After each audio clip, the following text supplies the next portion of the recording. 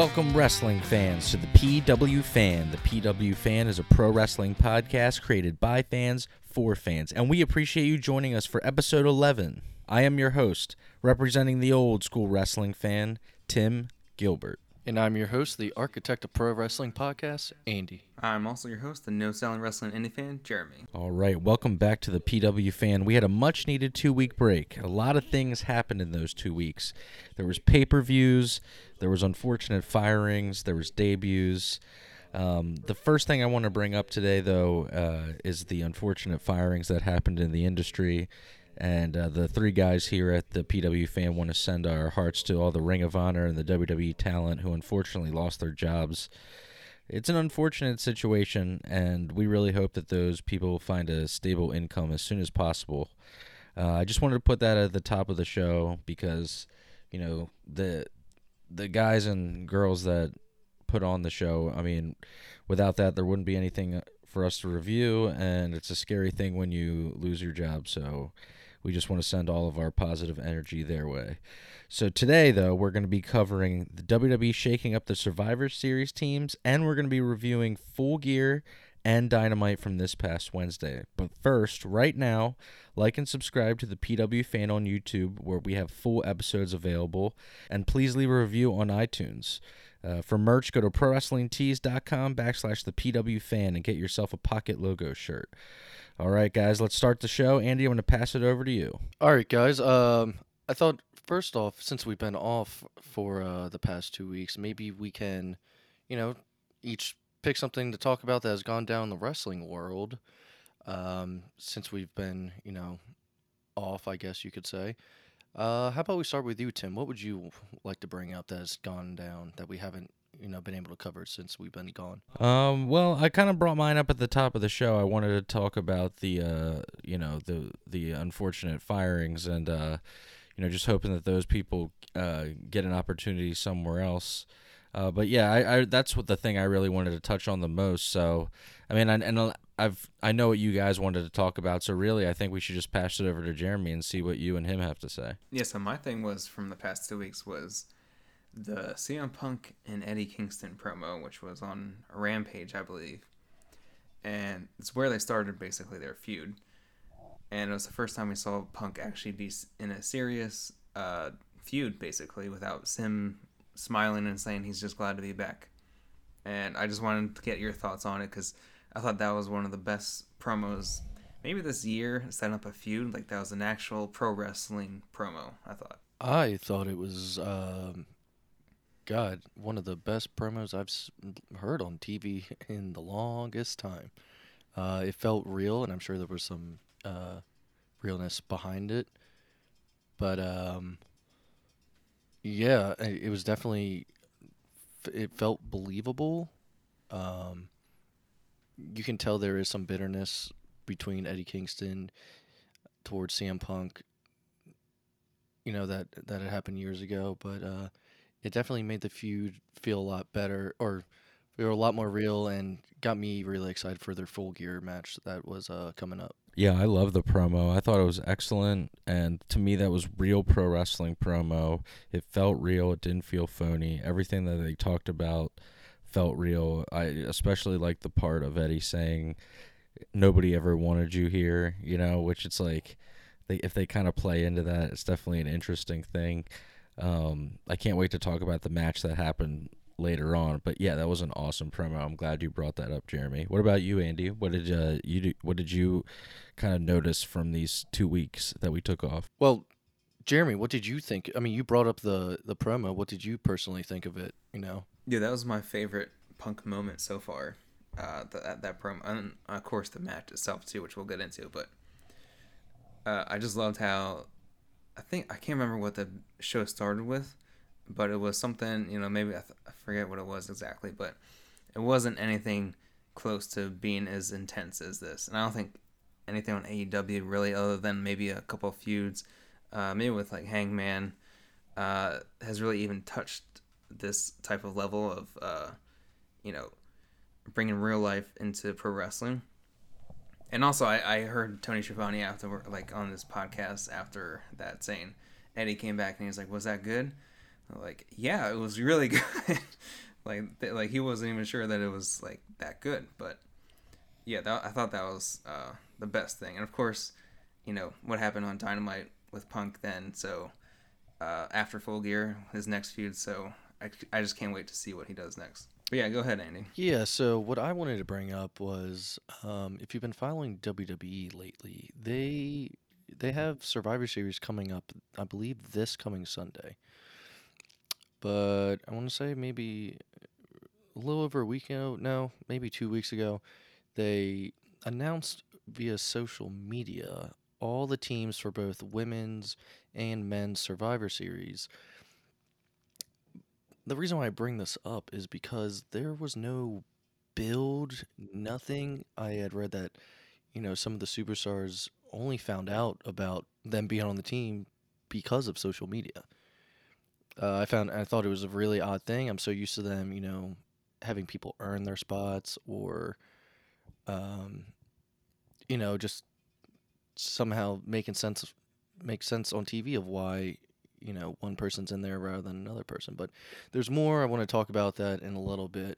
But yeah, I just thought it was really odd, and it personally doesn't make me care as much for the whole Survivor Series brand versus brand as much as it would in the past. Jeremy, you give your thoughts, and then I'll get into it. Yeah, I remember, Andy, you sent me that post when WWE posted that on their socials. He sends me on Instagram, and like, I guess this is happening now. Because there was literally nothing, no build to it, and everyone was just like, oh, okay, this is the match, which doesn't make it interesting at all. And then, I don't know, like, maybe we might get into it, but in the past, was it Raw and SmackDown, they kind of had some matches and switched it up. So there was really no point in doing what they did anyways. So, I mean, I'm just as probably confused as a lot of people right now anyways. For me, just being kind of like a guy who grew up watching Survivor Series, especially close to Thanksgiving time, it's a shame that they don't. It to me, it's really apparent with a lot of things with WWE that they don't care as much or put nearly as much effort into things that they used to. I mean, they don't even really try to sell you the pay-per-view anymore because, even the term pay-per-view is an outdated term, except for AEW because they're still using that format. But for the WWE stuff, it's going to be on the network. So, it's like I feel like they don't really even try to get you to hook you and get you to watch the product. But yeah, the Survivor Series for me was always something I looked forward to. Actually, I always loved this match for whatever reason. There's something about it. I really love the story. It was Team Austin versus Team Bischoff. Yeah, I think it was Survivor Series 2003. And Andy and I are looking at each other right now because he remembers too. Yeah, that was a great Survivor Series. In the end, Shawn Michaels had fought off like 3 guys. He was the only member of Team Austin left, and he had fought off 3 guys. And then, he ends up getting cheated out of the win, and he's laying bloody in the ring. But man, that had such a big impact on me as a kid, and I thought that match was so cool. And like Andy said, it's like I wouldn't even know that these matches were even happening or who's in them if it wasn't for social media. But it basically it doesn't mean anything. It's just a match. It's just a match to have a show, and that's it really. At WWE at this point, like I don't think they really care about storytelling. I think it's more just like, we have these wrestlers. We'll put on these matches. If you want to watch it, you can watch it. If you don't want to watch it, it doesn't matter. We're still making a lot of money, and we get enough people flipping through the channels that are going to watch it where it doesn't really make a difference. So for us as fans who are really, really into wrestling, yeah, it's not going to be that product. It feels like I'm almost growing out of that product, which is a shame because I don't want to. Like I grew up loving WWE, so I really have almost no interest in watching it anymore, but I watch it for the show so we can, talk about a few things on it. With that being said, I just wanted to bring up before we move on, I think we all agreed, right, that we're not going to be talking about NXT anymore. I mean, we can even joke about it, but yeah, we're all in agreement with that? 100%. Yeah, it was nice to not take notes on NXT this week. I did watch it, but definitely, even after watching, I was like, even if we were gonna take notes, there was nothing in there I felt worth writing down, you know. So yeah, I think for now, maybe we'll see in the future, but for now, I think we aren't gonna cover NXT 2.0 anymore. We're basically going to treat NXT as a collapsible segment. Yeah, go ahead, Jeremy. I was going to say really quick, I know we had one thing each, but with Punk recently saying that he doesn't believe there's any casual wrestling fans anymore. I just want to see what you guys think about that for, especially WWE, since seems that they cater more towards that and kind of who even is the NXT audience, because I don't even know if casual fans would watch that.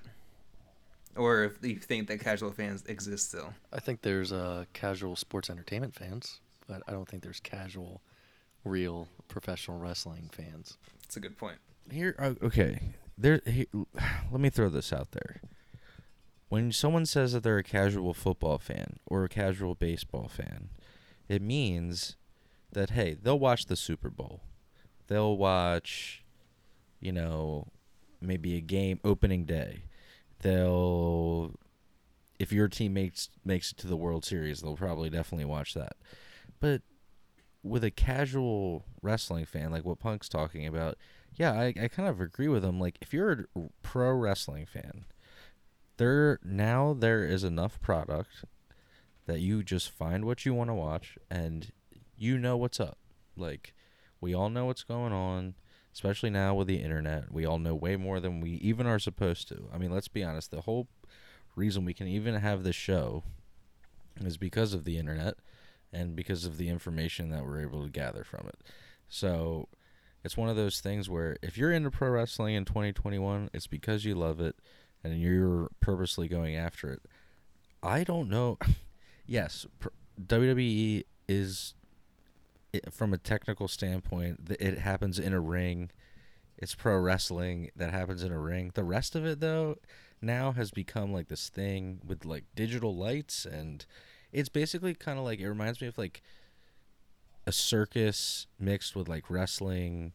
I mean, he really has, I'm not trying to like get off top or, ramble, but I feel like Vince has finally really gotten what he wanted. Like, he wanted to have like not just be wrestling. He wanted to have big like pop culture like movie stars, and he wanted people to take him seriously, and he's a publicly traded company, and he finally has all those things, but it's not a pro wrestling company. Yeah, I think especially with Nick Khan, was he president now, I think, of WWE?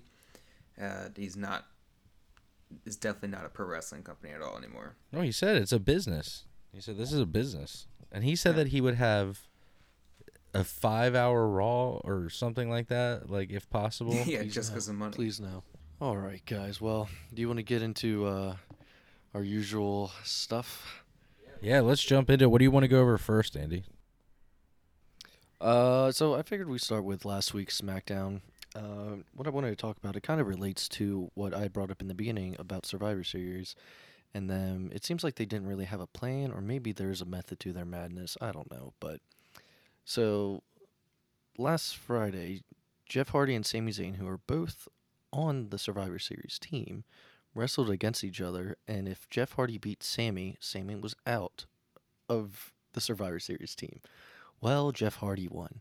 So now Sami Zayn is off. And they haven't announced yet who's going to replace him. But it's this Friday is the next SmackDown, and then 2 days later, Survivor Series. It's super late again. There's like no build or plan. And related to SmackDown, even though it didn't happen on SmackDown last week, it was announced today from the women's SmackDown team. Toni Storm has now replaced Aaliyah. Just announced on social media. Wasn't a match that happened or anything like that. It was what it was. That seems so backwards, doesn't it? Again, no build, no storytelling. I'm telling you, no one cares. They just rake in money. WWE comes to town. Parents are going to take their kids there. It's like Barnum and, if people remember Barnum and Bailey Circus, which is got canceled and is also now not a thing anymore. But that's literally what it is. Like, it's the thing that comes to town where you're like, oh yeah, we'll bring the kids. No one really cares about what's happening. Like I don't know. I know I'm getting like passionate about it, but I mean, it's just disappointing when I want it to be good. I want to like it. But, you romanticize things. Like, right now in the background while we're recording, I have old Undertaker matches on, and, it's phenomenal stuff. And, yeah, I don't know. It's one of those things where you hate to see something that you love just kind of become something just that's not fun to watch. But although I will say, they still do have a hardcore loyal fan base, especially on like Twitter. I see some pretty crazy stuff. They call them was it like E fans or something like that, or I don't know. It's like E-boys like or something like that. E-boys or something like that. Yeah. I mean, they're passionate. There's people that literally won't watch AEW or any other type of wrestling because they only watch WWE. So I'm like, okay, so you're not really like a pro wrestling fan. You just like WWE. See, that doesn't make sense to me at all. We're going to catch him flack with us, I know. Get some WWE people. Hey, it's time to spice it up. All right, guys. Well, when it came to Rampage from last Friday, I felt like there was nothing to really talk about. It was more of a go-home show for the Full Gear pay-per-view the next night. So why don't we dive into that? And Tim and I actually watched it together, and we were talking about a lot of things during it. So hopefully both of us can remember, most of the stuff that we discussed. We would catch ourselves being like, oh, we should save this for the pod or whatnot. So let's get into it. The first match was my pick of match of the night, but the opening match was Darby Allin versus MJF. They wrestled their asses off and told a great story. I believe MJF they were working MJF's knee basically the whole time. What did he do, Tim, on the apron? I think he did a pile driver to Darby and landed on his knees. Yeah, what he did was he gave a pile driver to Darby out on the apron, and what was great about it is that he sold it. And not only did he sell it, he like really sold it. He was screaming in pain, and I'd like to see more of that. Don't get me wrong. Sometimes in the moment, I like the bam, bam, bam, back and forth stuff. But like for something like that, it's like, dude, you just gave him a tombstone pile driver on the apron. Like, yeah, he should be.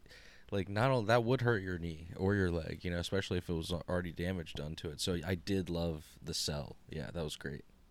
What else?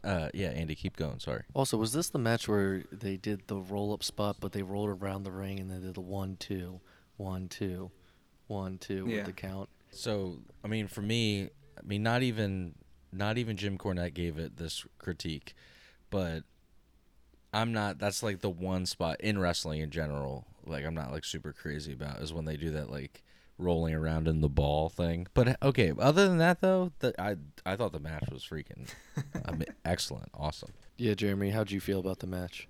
I had no idea I was going to say this was match of the night when it first started. Because going into it, you're like, oh, it's probably going to be a good match between two of the young stars. And like, I know Timmy didn't like that spot, but I think they just did it to show that they, like, both Darby and MJF can wrestle all kinds of styles and really actually wrestle. Like, because MJF is the great speaker, but no one really thinks of him as a wrestler. And so I think they're just doing this to show that he can go, and so can Darby. And I thought the ending was great because the cheap shot with the brass knuckles, and then he did the headlock takeover and still won like that, as he said as he promised he would do. So yes, I don't think I said the winner, but yes, the winner was MJF in the end, which he's gonna keep saying that he won with a headlock takeover, and not even mention the hit from the ring. So I'm gonna actually say here, and this might be a little bit of a hot take, but this is maybe one of the better matches I've ever seen. Like, ever. Not just like in AEW, just like in wrestling. Like, I just like a great wrestling match, great story. He tried to break him mentally, he wouldn't break him. I even like the skateboard spot, and at the end, he beat him with the roll up just like he said he was going to, but obviously he cheated to do it. He hit him with the ring, and yeah, I really thought it was great. I know it's kind of you will see how it stands in the test of time, but this is one of the better matches I feel like I've ever seen, to be honest with you. And Darby did that spot where he did the coffin drop onto the apron again. Like, I remember him doing that when he first faced Cody in the very first match. And then, MJF moved, and I was like, it still hurts every single time I'm seeing that. Dude, the coffin drop, I think it's amazing, and it looks spectacular. I mean, I just don't want that guy to, like... People have done a lot less and wound up in wheelchairs and all kinds of other stuff. And it's just like, man, you're doing, like, crazier stuff than they did, you know? So... All right, so our next match was for the AEW Tag Team Championships. It was Lucha Brothers versus FTR. Winners in the end were Lucha Brothers, but when we were watching this, me and Tim both agreed. So I don't know if everyone knows this, but the night of Full Gear was the anniversary of Eddie Guerrero's death. And so throughout the night, there was a lot of tributes and moves being done in his honor. And at one point, Penta does the Three Amigos to, I don't remember which member of FTR it was to, but then Ray Phoenix does the Frog Splash off of the top rope. And me and Tim both felt like it should have ended there. Instead, God, I couldn't even tell you how it ended. I just remember I didn't agree with it. What happened was the FTR went under the ring and put those silly lucha masks on, and they tried to do the fake out where they didn't have the right legal man in the ring. And what happened was they ended up losing because they got distracted. But yeah, the whole thing, I was like, man, my thing was, if the Lucha Bros were going to win anyway, they should have ended with that huge frog splash spot because the crowd was into it. They were hyped. It would have been the perfect 1, 2, 3. Now, obviously, I wanted FTR to win. That's more of a taste thing. But, I mean, to me, like, that was the culminating moment where it would have been the perfect ending to the match. But it just went on for me a little too long. Thought it was weirdly a clash of styles. It was a little awkward at some stuff. I kind of just prefer when FTR works with other people. Not saying it was like not a good tag team match. It just was a little herky-jerky, and you could tell that it's just two teams that do completely different things. Not that one's right and one's wrong. It's just one's doing one style, and then one is doing like literally the extreme of the other style. So, an interesting match. I hope they kind of move on from this, though. The thing is, FTR is holding the AAA Tag Team Championships, so they're gonna, or not anymore, right? Those were on the line at Full Gear, correct? No, they weren't. Okay, so they still have these, meaning that they're going to continue to face like the Luchador teams, which I'm like, I don't know if these are the matches that I want to keep seeing, but I don't know if that's their choice that they are doing this, or if that's like an AEW thing. I don't know. What's next, Andy? Well, I was gonna say it sounds like Well, we got to get Jeremy's thoughts too. yeah, but the way you're saying it sounds like you're one of the people that didn't like Matt Cardona doing death matches. You don't like FTR having those AAA titles. I think it's a very similar thing. Okay, well, here's the thing. Okay, I'm going to equate it to music. I'm a music guy, okay? So, for me, it always seems that I like the band when they first come out, the first record, they're kind of underground. And I'm a big metal guy, right? It always seems that like 3-4 records in, the band always becomes like, and that's fine.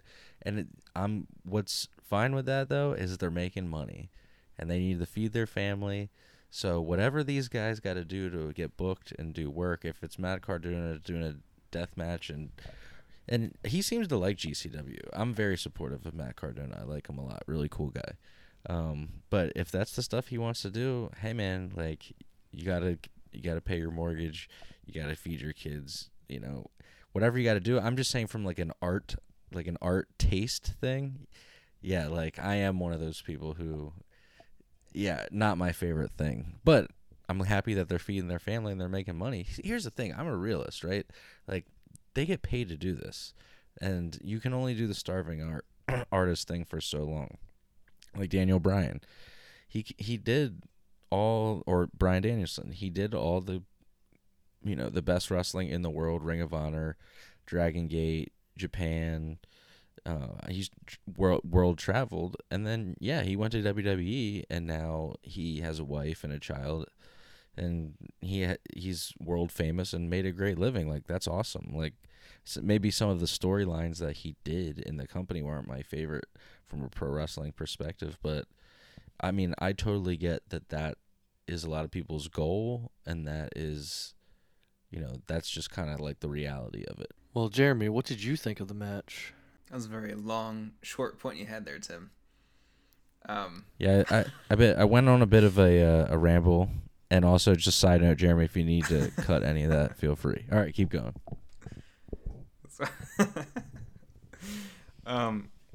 Yeah, I just thought it was weird with the Lucha Bros and FTR. I never felt like they gelled well, like their styles. I was like they're different, but I feel like FTR has done pretty well with Lucha style before.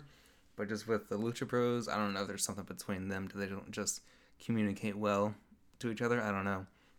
But I did hear that Harwood, Dax Harwood, was basically knocked out in the first 10 minutes of this match.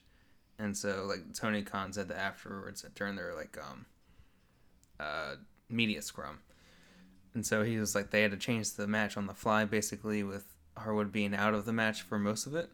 And so I think that was kind of like, it came off a little bit unorganized. And also the ending didn't really make any sense with the mask, because, like, why does it even matter then if they lost? So it didn't make any sense. Alrighty. Let's move on to the next match, which was the AEW World Championship Eliminator Tournament Finals. Bryan Danielson versus Miro. This match showed what Miro, I felt like, should be and could be. He was a monster in this match, but I don't know, those two paired very well together. I felt like this match was awesome, but your winner in the end was Bryan Danielson, so he is next in line to challenge for the AEW World Championship. What you guys think? I thought it was a really good match. I liked it. Every match with Bryan Danielson, I almost said Daniel Bryan. Bryan Danielson is always really good right now. And with Miro, I was very interested to see how they would handle it, because of them wrestling back in WWE, and I can't remember their match, so I don't know if it was that great. But this one was definitely so much better than whatever they did in WWE. And I was kind of concerned of, like, what are they going to do with Danielson? And I was predicting Hangman was going to win later that night. So I was like, what are they going to do with a face versus face? But now after this past Dynamite, I'm 1,000% into this feud. I can't wait to talk about that. What do you think, Tim? Yeah, I mean, I thought the match was really good overall. Two guys, I even told Andy, I said, these guys have definitely worked together a lot, especially, in WWE, and I'm sure they've done lots of tours and stuff together. They probably both feel comfortable working with each other. But yeah, really good match. I'm assuming Danielson led the match. Yeah, I'm glad he won. Like you said, what we're going to get into about what happened on Dynamite, I'm so excited because I feel like we had too many baby faces, and this is going to be a great change. But anyway, good match overall. Obviously, that was supposed to be Moxley. That's one thing that we didn't really bring up on the show. We want to just send our support to Jon Moxley, who is in recovery, and we hope to see him back as soon as possible. But yeah, for kind of the replacement match that kind of happened last minute, I really enjoyed it. All right. Our next match was the Falls Count Anywhere match. It was Christian Cage and Jurassic Express versus the Super Click. Your winners were Christian Cage and Jurassic Express.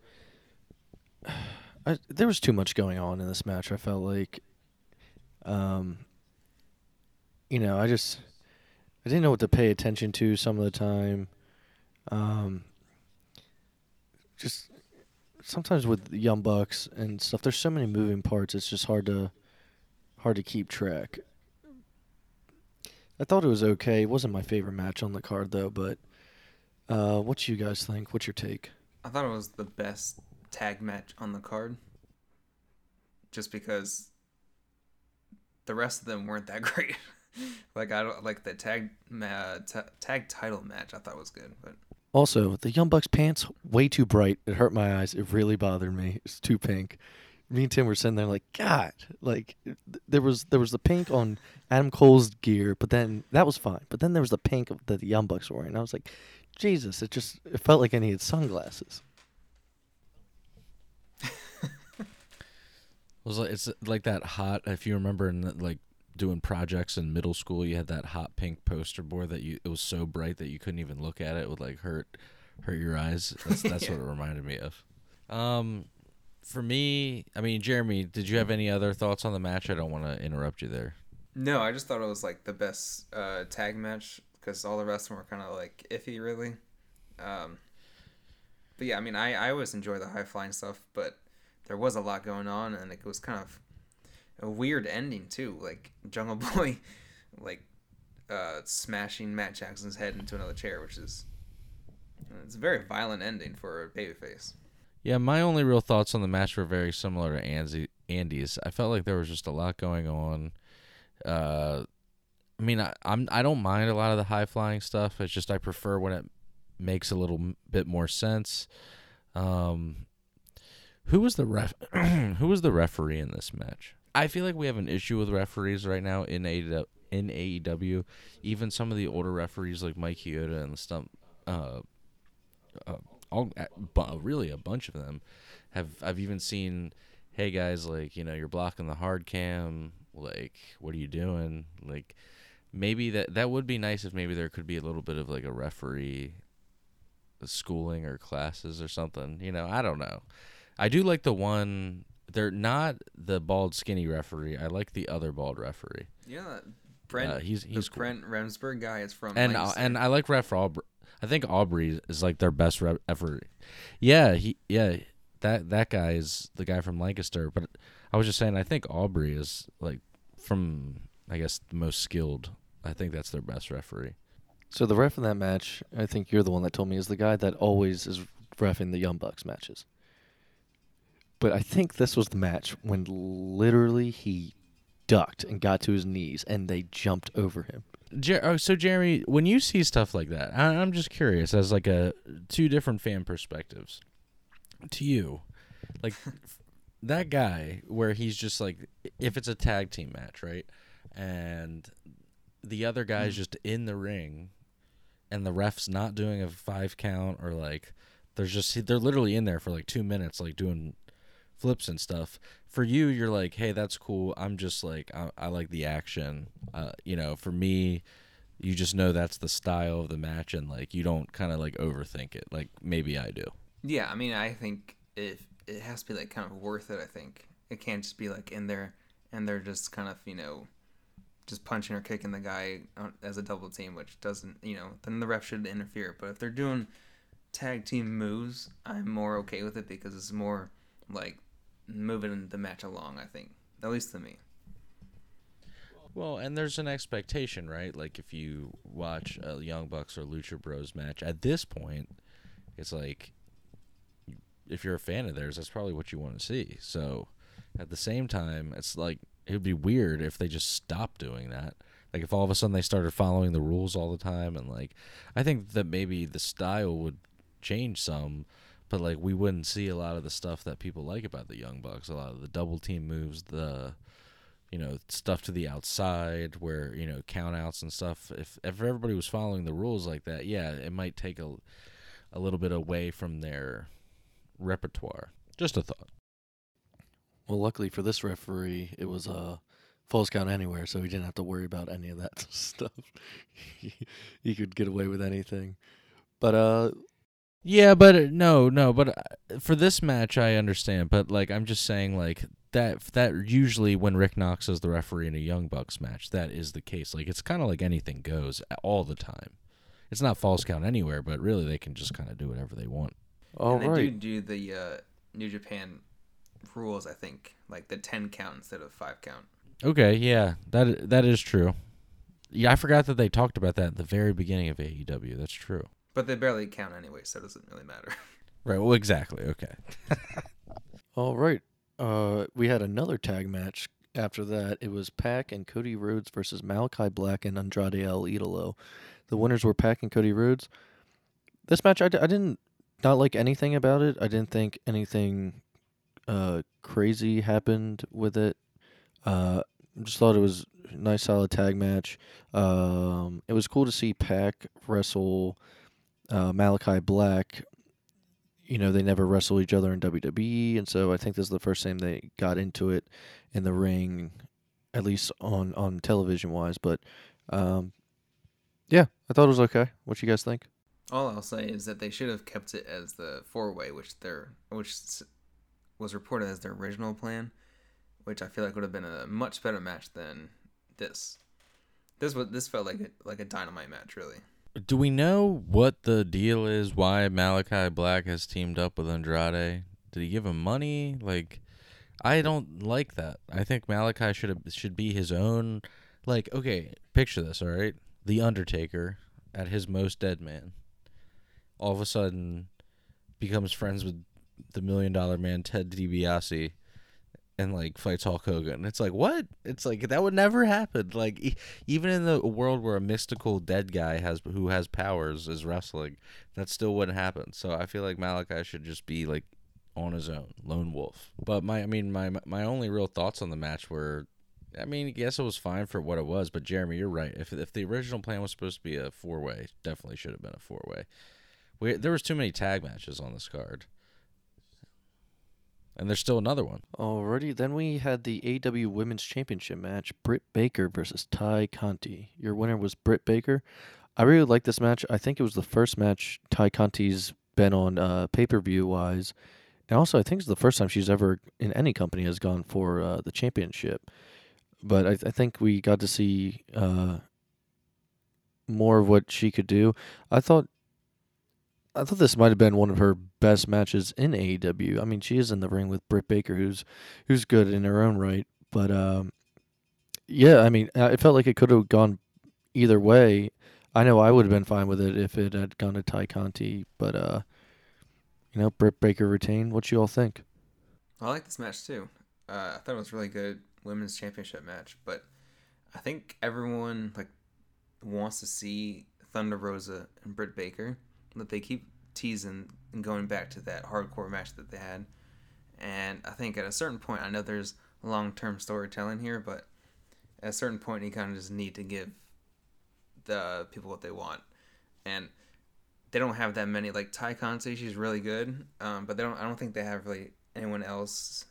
Like they went through Ruby Soho already. I don't really know who else they have on the roster that can be a good challenger for Britt Baker or a believable challenger, really. Yeah, I really enjoyed the match as well. This might be my third favorite match on the show.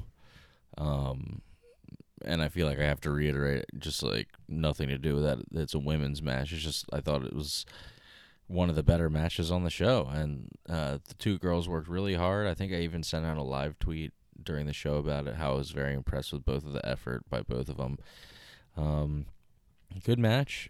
I mean, really, that's all I have to say is good job to both of them. I think they're both going to be, or they already are, standout competitors in AEW's women's division. So, yeah, good match. Alrighty. After that, we had CM Punk versus Eddie Kingston. Punk came out in fight shorts. Let's go. He came out in fight shorts. Eddie Kingston coming out, both very serious looks on their faces. Before the bell even rings, I believe, Eddie Kingston did a spinning back chop or fist or slap to CM Punk and kind of, quote-unquote, knocked him out. yeah, and then eventually Punk's just like, he's good to go. And this was almost not a wrestling. It was a fight. It was a fight. Punk got some color. He's doing great facial expressions throughout it. Your winner in the end, though, was CM Punk. But, man, this was I thought it was exciting. It didn't go too long. I think it went it was one of the shorter matches, I think, on the show, but it went, I felt like the right amount of time. And, yeah, I really liked it. Yeah, this is my second favorite match on the show, behind Darby and MJF. I liked Punk's shorts. I don't know. I know, Tim, you don't like that short or the kickboxing shorts look, but I actually liked it for Punk. It looked pretty good. The more as the entrance went on, it grew on me. I was like, okay, here's the thing. I'm a creature of habit. I'm used to CM Punk looking a certain way, but then I realized CM Punk, like classic CM Punk, in like Ring of Honor, used to wear, and IWA, he would wear like basketball shorts. So, and I kind of noticed that it was kind of a mix between that and like fight shorts. So I was like, no, this is cool. But like everybody, I got, when wrestlers have like a certain attire or something, I got my favorites.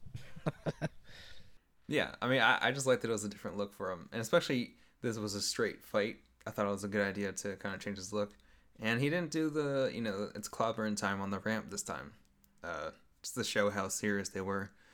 But this was my favorite Punk match since his return, really, and I thought the intensity was there, and it was a lot quicker paced than I thought it was going to be, and I feel like Punk did more MMA style and kind of different moves than he's done ever before, which I actually really liked, and that I hope he keeps doing as he goes forward. It's like it should be like a different Punk coming back. Alrighty, we had our final tag team match. After this, it was the Minneapolis Street Fight, the Inner Circle versus Men of the Year, Junior Dos Santos, Andrei Arlovsky, and Dan Lambert. Guys, this was my least favorite match on the show. I thought it was a mess. I thought the weapons that were used were ridiculous. I remember at one point a hockey stick was used as a weapon, and me and Tim looked at each other and we're like, dude, they should have sold it better, but me and Tim used to play some like roller hockey, and getting hit with one of the sticks would have been brutal. There was a cool spot, I think, with Sammy Guevara doing almost like a homage to Jeff Hardy off the ladder. He just kind of rolled off for like a swanton. But I did not like this match. Your winners were the Inner Circle, and I hope American Top Team this feud at least is just over with. It has to be, right? Like, what and possibly else could they do?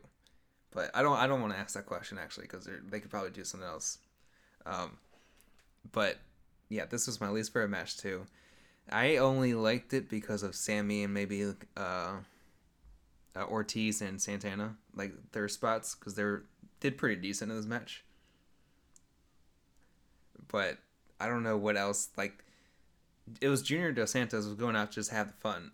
He was like, "All right, come on, guys, do a move on me," and then he would just flip and have like smile on his face. I'm like, dude, you're supposed to be selling this move. What are you doing? Thank you, Sammy Guevara, doing the swanton off the ladder and crushing his body, because that's the only part in the whole match that was cool.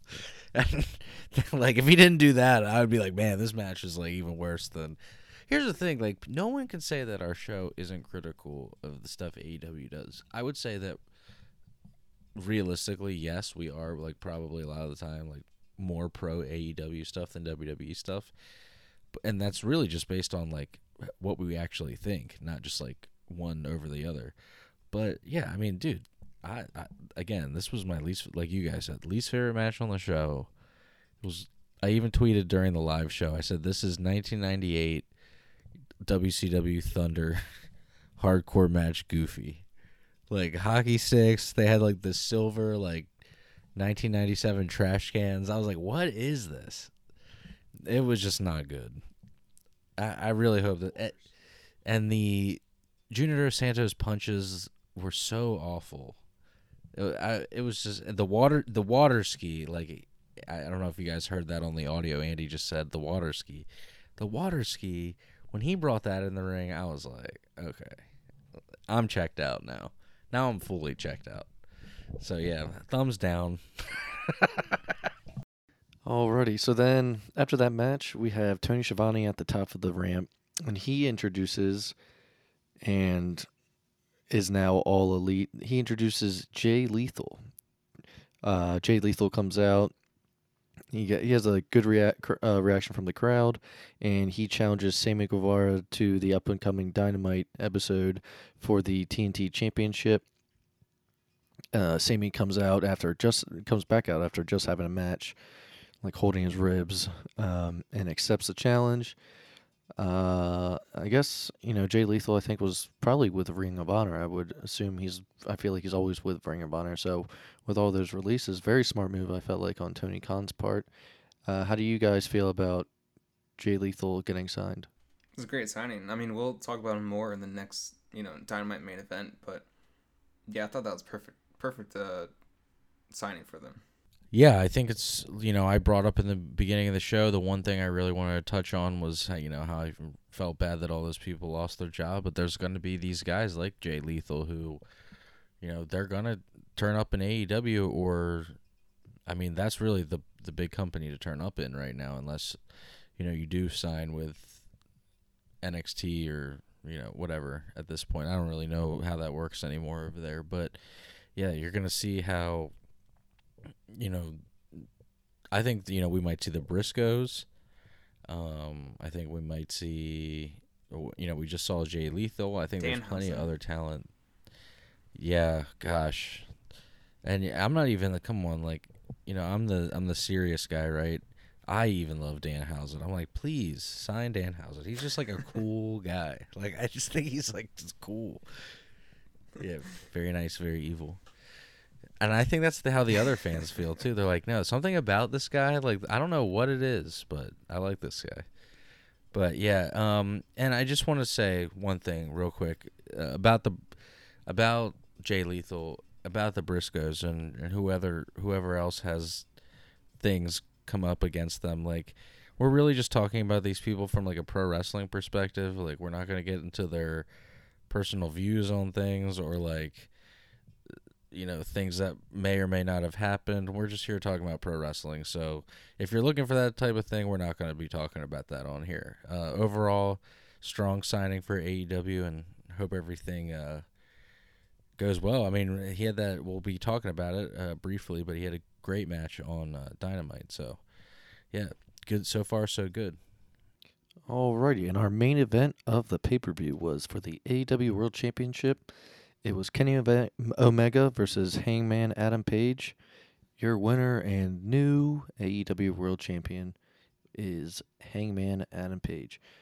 I thought it was a very good match. Damn time. I thought it was a very good match. I thought, yes, it is about time. And, I felt like if he wasn't going to win it here, then, they dropped the ball on Hangman. He definitely, earned it. I felt like, and the fans seem to be really behind him. I think it's a good choice and a good step moving forward with, having him be the face of the company. Yeah, finally Hangman is champion. I couldn't wait. I was like, if they don't give him the title this time, I don't know what's going to happen. But I think it was a perfect ending. And that the ending to the match, I feel like, was like HBO level drama with the Young Bucks at the ring, and this Matt Jackson's giving him that nod as, basically accepting him winning the title, and like, I don't know if it's like having his back, but, just respecting him again.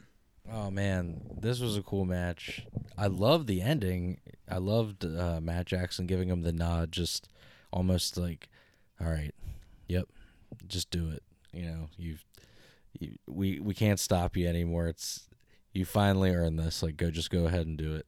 And it was cool. I'm wondering if something's gonna like happen from there, or if that was. I mean, I don't think they really got into it much on Dynamite, but yeah, it was just like a cool little moment, and I thought it's interesting how, with all the flips and like cool moves that people can do, sometimes just someone giving somebody a head nod is the moments that make the match great. Like this Shawn Michaels on the Ric Flair, "I'm sorry, I love you," and then gives him the super kick. It's not all, it's sometimes these little things that make moments really special. So yeah, I loved Matt Jackson doing the nod of approval, like, it's your time, just do it.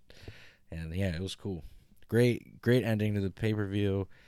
This is the guy that should be the AEW champion for, hopefully he has a nice run. But we will get into his next opponent, which that'll be fun. So yeah, that was the ending of really the ending of Full Gear. It was. What'd you guys give I give it a thumbs up overall. What about you, Andy? Oh, I thought it was really good. I still think All Out, the last All Out, was probably their best pay-per-view to date. Yeah. But I did enjoy watching it. It's hard to have a perfect pay-per-view. I mean, that's a standard. It's hard to hold that. You hope for a pay-per-view to be amazing start to finish, but it doesn't always turn out that way. But I really, majority of the matches I really did enjoy. So, Jeremy, what about you? Thumbs up, thumbs down, thumbs in the middle? What say you? Thumbs up. Second best pay-per-view. This was... That was my Conrad impression. Alrighty. Before we get into this week's Dynamite review, I wanted to talk about one more thing WWE-wise, and that was from this past Raw, which, again, relates to what we were talking about with Survivor Series. So originally, Dominic and Rey Mysterio were both on the team. Last week, Adam Pearce says that Dominic has to wrestle Bobby Lashley, and if he loses, Lashley's on the team and he is off. Well, surprise, surprise, Bobby Lashley destroys Dominic Mysterio. Lashley's now on the team. This week, Rey Mysterio has a match against, I'm pretty sure it was Bobby Lashley as well, and he loses, and Adam Pearce comes out, and Rey Mysterio has been replaced by Austin Theory. Again, why even have these people you're taking off? I don't understand why you even put them on the team unless part of what do we do with Survivor Series week to week? I don't know. Put people on, take them off. That'll be our Survivor Series storylines, going forward. That's the only thing I can think of. But I just thought, to me, it's silly. I'm telling you, and I love Roman, but besides Roman, AJ Styles, Randy Orton, God, that might be it. Rey Mysterio. Do they really even promote or care about anybody else anymore? Yeah. Even the 2K game that's coming out, they promoted Rey Mysterio as the showcase storyline. I'm like, oh yeah, that's because they the also up and coming guy should be focused on the big one. That's because they also fired everybody else. All right, boys, let's get into this week's Dynamite review. It opened up with the Elite backstage. Kenny Omega is basically saying that he's going away for a little bit, which I think I read online he had planned on taking some time off anyway.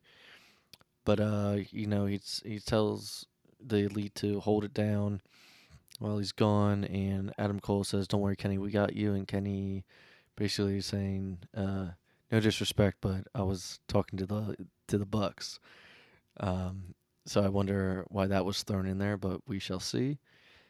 This leads to the in-ring. Yeah, they're teasing something. But this led to our next segment, which was, I guess you can call it the coronation for Hangman Adam Page. The Dark Order's in the ring. They ask the new champion to come down. They're in Hangman's home state. And he gets in the ring. Maybe you guys can elaborate more on what exactly he was saying. The chant, I do know the crowd was chanting, "You deserve it," and he says, "No, I earned it." And then they start chanting, "You earned it." But I forget what was said, but it somehow led to Bryan Danielson coming out. And I'll let you guys talk about what happened, because you guys seemed excited earlier to talk about the direction they're going with Bryan Danielson. Yeah, well, first, I do like the way he said, he's like, "No, I effing earned it," when they were chanting that. And I always felt like the "You Deserved It" chant was kind of like, I know it was like a good-hearted chant, but it is kind of weird saying "you deserved it" after the person worked their whole life for this. I'm like, they earned it. So I like that he said that. And yeah, Bryan Danielson coming out. And at first I was like, all right, cool. We're going to have a face-to-face. And he was like, congratulating you. And they already announced that he was facing Evil Uno. So I was like, all right, he's in his ring gear. So it's probably just going to go to that. And all of a sudden, Bryan Danielson just starts cutting like this awesome heel promo. And I mean, I don't even know if it was a heel promo because that he's just being himself. But I just thought it was the best thing ever. I didn't even see coming. And I think he started with him saying that he was hoping it was going to be Kenny Omega that won the title and yeah, he'd that's be right. wrestling him. And I think it was all heelish from there on. When he mentioned he's like, I won the title at WrestleMania and wrestled the next night, the heat that he got for just mentioning WrestleMania was amazing. Yeah, I saw one guy throwing his hands at him like, "Go away!" And then he was like, "Of course, Virginia boos hard work." It was awesome. He's great. We got so many squeaky clean baby faces right now between Hangman and you got Punk's like happy guy now, and then Bryan Danielson was like happy guy now. I'm glad finally at least one of them is like, all right, let's go a different direction. Because, Cody is not going to turn heel. Or so he says. We'll see what happens. He would be so great, though. Cody wearing, like, the fur, smoking a cigar in Ring of Honor with the ring. Oh, he should bring that back. Anyway, but, yeah, that was really fun to see Daniel Bryan. Oh, gosh, I'm going to do that until the cows come home. Bryan Danielson, kind of work that heel style, and then during the match with the Evil Uno, he was doing some classic Ring of Honor throwbacks where he would stay beating somebody up in the corner or in the ropes, and then the ref would count, and he would say, "I have till 5," and he would hold up the number of his 5 fingers in their face. I love that. That's great. Yeah, I believe this was basically how he was as the American Dragon. He wasn't a good guy. I'm pretty sure for majority of his run. Before we move on, though, I was going to say, technically, he's been doing this ever since he came to AEW, like the same character. So it's just that he upped it a little bit more. So I don't know if that's like him turning heel or if that's just him being the American Dragon still. I think the fans wanted him to be happy for Hangman, and instead he's like, yeah, that's cool, but I want that. And I wanted to have a match against Kenny Omega. So the fans were like, oh, well, you're a jerk. All right. So then after that, we had a promo from MJF backstage after his win at Full Gear. So it was recorded from the previous Saturday. But it's basically, and I agreed a lot with it. MJF is basically talking about how, everyone thought he was just good on the mic and he can't actually do a good wrestling match. Well, he did prove everyone wrong. And that was basically his point for this promo is, he proved all the naysayers wrong. After that, we had a backstage segment with Eddie Kingston, who I'm not sure even got a word in at all, because 2.0 and Daniel Garcia come up and interrupt, start talking trash to him, and I think Eddie Kingston says something like, He's like, you had 2 grown men say that you're their son. He's like, I don't respect you for that. And then he says something like, CM Punk wanted to wrestle me. He's like, I want to fight you. And so I think, Daniel Garcia is going to, who has already wrestled CM Punk beforehand, is going to wrestle Eddie Kingston. Then we had our first match of, oh, God, I'm jumping ahead here. Before the MJF promo, we had Bryan Danielson versus Evil Uno. The winner was Bryan Danielson. Danielson gets on the mic, and I'm trying to remember exactly what he said. Can any of you guys refresh my memory? Yeah, he said basically because of Hangman's actions earlier, is that he's gonna take the Dark Order out until he faces him for the title, and then that's when they set up the match for Colt Cabana in Chicago next week, and he's like, I'm gonna kick his head in.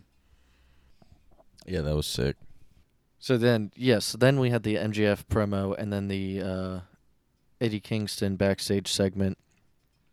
After that, we had our second match of the night. It was Orange Cassidy teaming up with Tomohiro Ishii and the Butcher versus the Butcher and the Blade. The winners were Orange Cassidy and Tomohiro Ishii. I'd never seen Ishii wrestle before. I think they were saying he just beat Jay White for the title that he was holding. But I thought it was a good match. What you guys think? What you guys think of Tomohiro? I liked it. I mean, I liked him coming to AEW, but I always feel weird. Like, they put these New Japan guys in weird matches to start out. Like, they need to do, like, Suzuki and Danielson style matches when they come in. Because most people don't know who this guy is. So they have to really just let him be him for the people to enjoy it, really. All right. I'm ready for everybody to get mad at me. I saw the mute Ryan Gosling, and I fast forwarded. When he came on the screen, I was like, all right.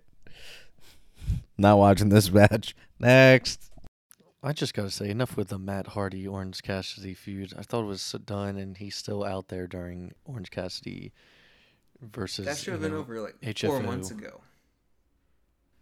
Just enough. Anyway, moving on. We had Andrade El Idolo, FTR, and Tony Blanchard backstage.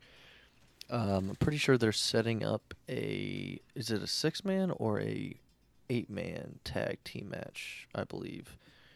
I think they're doing Andrade, FTR, and Malachi Black, maybe. Or maybe it's just a 6-man. I don't know.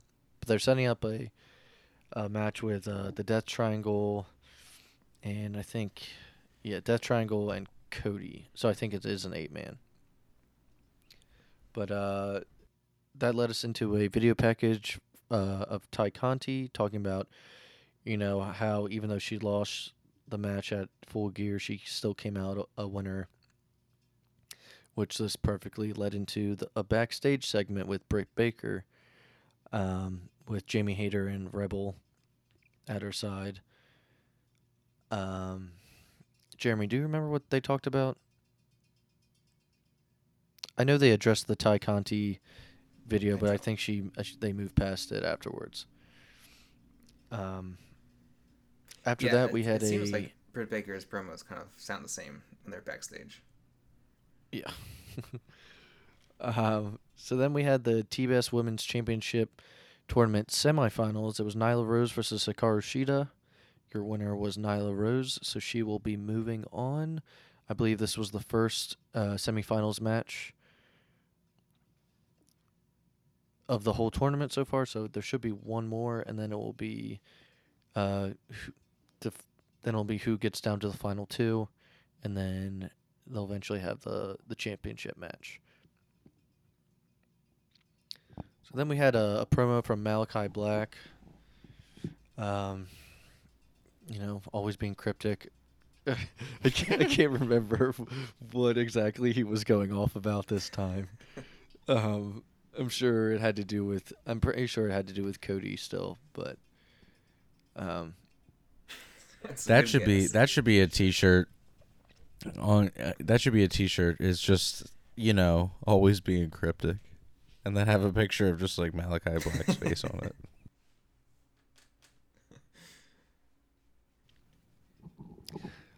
After the promo, we had, which was one of my favorite parts of the night, the MJF in-ring segment. He was talking about his match with Darby, I believe, for a little bit, and how he's basically, I think he said he's better than everyone backstage. And then out comes CM Punk.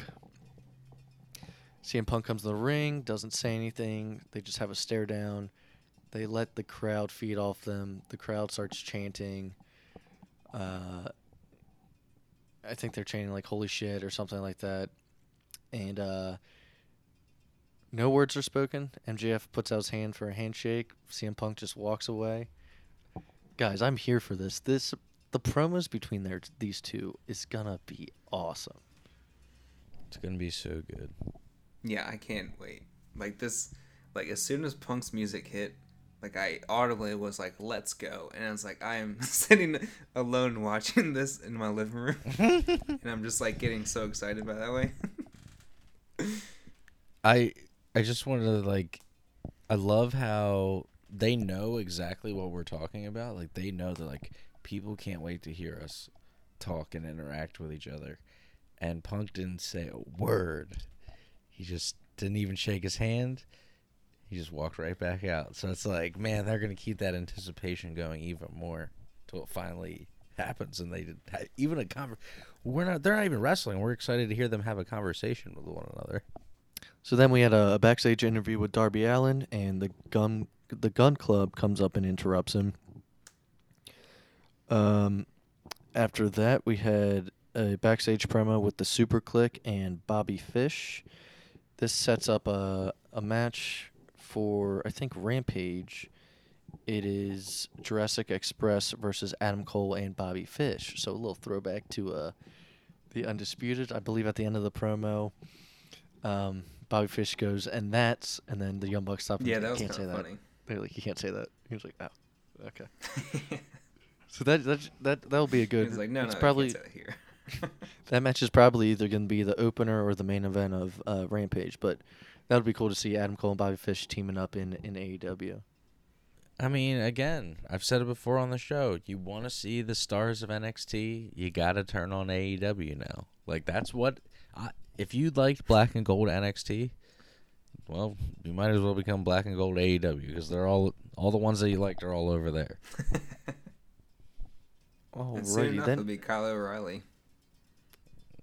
Oh, I can't wait. It's going to happen. Jeremy's shirt right now is Black the and Gold. Black and Gold All Elite Wrestling T-shirt, so kind of follows suit. Speaking of wrestling T-shirts, if you go to ProWrestlingTees.com/the PW fan, you can get your pocket logo tee right now. Different fabrics, materials, tank top, short sleeve, long sleeve. You know what to do. All right, so after that backstage promo, we had Leo Rush and Dante Martin teaming up versus the Acclaimed. Your winners were Leo Rush and Dante Martin. This is their second match teaming up together, and I actually like them as a team. They've been pretty good lately. So yeah, your winners were Leo Rush and Dante Martin, and afterwards, Team Tads comes out, trying to scout Dante Martin, trying to take him from Leo Rush. They say, "Don't worry, Leo. It's not personal. It's just business." So we'll see where this storyline ends up. But yeah, what's your guys' thoughts on this? How many people have tried to recruit Dante Martin? Yeah, I have no idea. Dante It Martin's feels like awesome. the entire roster was like, "Do you want to join as a tag team?" Like, but yeah, I liked both of these tag teams. Like the Acclaimed are becoming one of my favorite. Like the Max Caster, his raps, they're not just like John Cena rip-off raps where they walk out and rap about it, but it's actually like pretty funny, I think, or pretty good. Especially when I think what is it? I think this week he said he made a Go joke ahead. towards Leo Rush. He made a joke towards Leo Rush this week. I think the ending line was like, "You were better as a manager." I guess talking about when he Yeah. managed Bobby Lashley. And then he said something. He's like wearing something about wearing Virginia, and he's like, "And you're both virgins." And then you just see Leo Rush go, "I got 3 kids."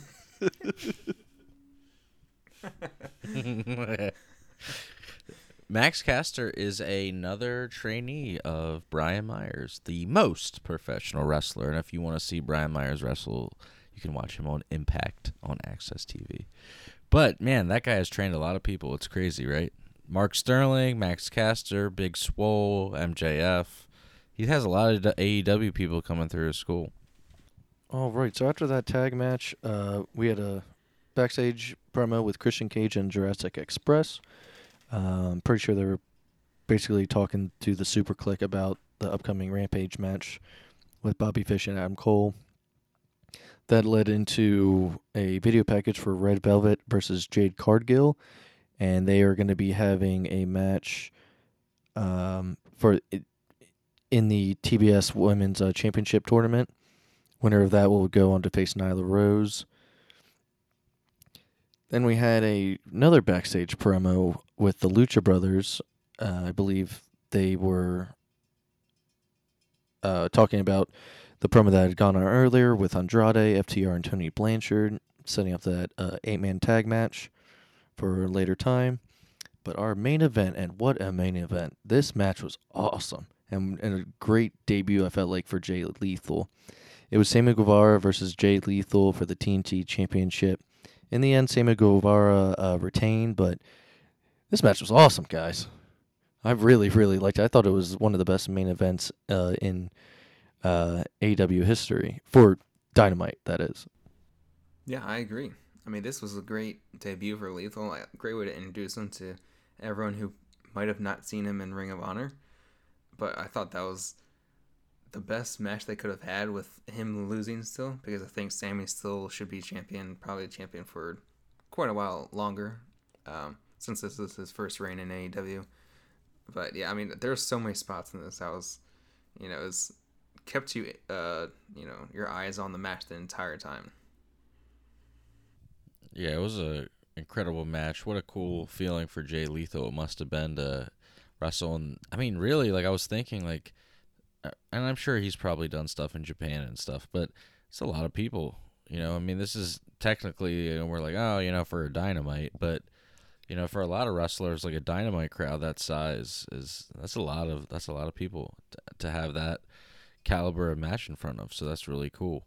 And I really like Sammy Guevara. From where I first saw him when AEW first started to how I feel about him now. I think he's really great. I really thought it was a great match. And yeah, I mean, I would say that pretty much wraps up our Dynamite review. Wouldn't you say, Andy? All right, guys. Well, thank you so much for coming back and joining us for episode 11. We apologize for our 2-week break, but we did need some rest. Please follow us on Twitter and Instagram at the PW Fan, and follow Andy's Funko Pop collection on Instagram at the 410 Fan Bros. Thanks again for listening, and join us next week on the PW Fan. Bye-bye, everybody.